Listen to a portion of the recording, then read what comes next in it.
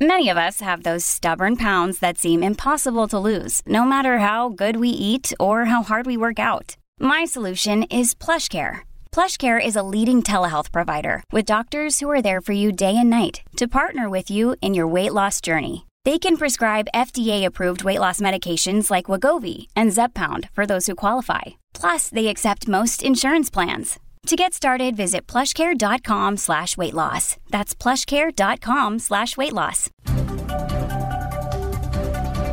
With your coronavirus update brought to you by thehumanreport.org, I'm Jim Watkins. In the U.S. at this hour, there are 3.61 million total cases of coronavirus, 71,750 new cases in one day, setting a new record. 140,200 deaths from COVID in the United States, including 1,001 new deaths reported in one 24-hour period on Wednesday. States with the most activity include Texas with leads with 154 deaths, that's up from 131. California saw another 126 fatalities, that's down from the day previous with reported 139. Florida saw another 112 deaths, that's down also from 132 the day previous. Arizona with 97 deaths, that's up from 92, its two highest days so far.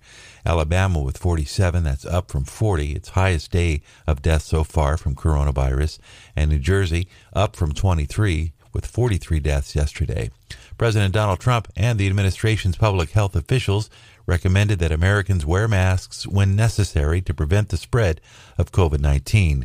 Trump told CBS News in a Wednesday interview that he encourages people to wear facial coverings in a bid to curb the spread, but said it should be left up to state governors on whether to impose mask requirements. President Trump added that states should follow CDC guidelines, which says masks should be mandatory. Best Buy, Walgreens, and Walmart add to the list of major retailers, which will now require face masks to be worn by shoppers in these stores to help curb the spread of coronavirus. And internationally, Tokyo and Hong Kong continue to do battle with fighting outbreaks. Japan recently issued a, quote, red alert due to a spike in new cases.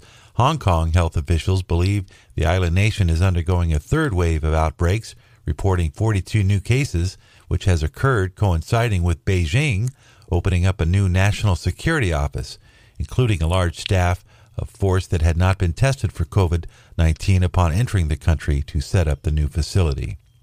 Global hotspots, Brazil continues number one with 1,260 deaths in one 24-hour period again. U.S. ranks second with 1,001 deaths. Mexico with 836 deaths on Wednesday. India with 614 and Iran with just under 200.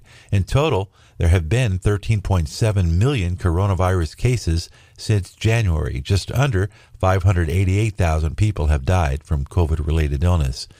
For perspective, we took a look at the 5 leading causes of death each year, according to the World Health Organization.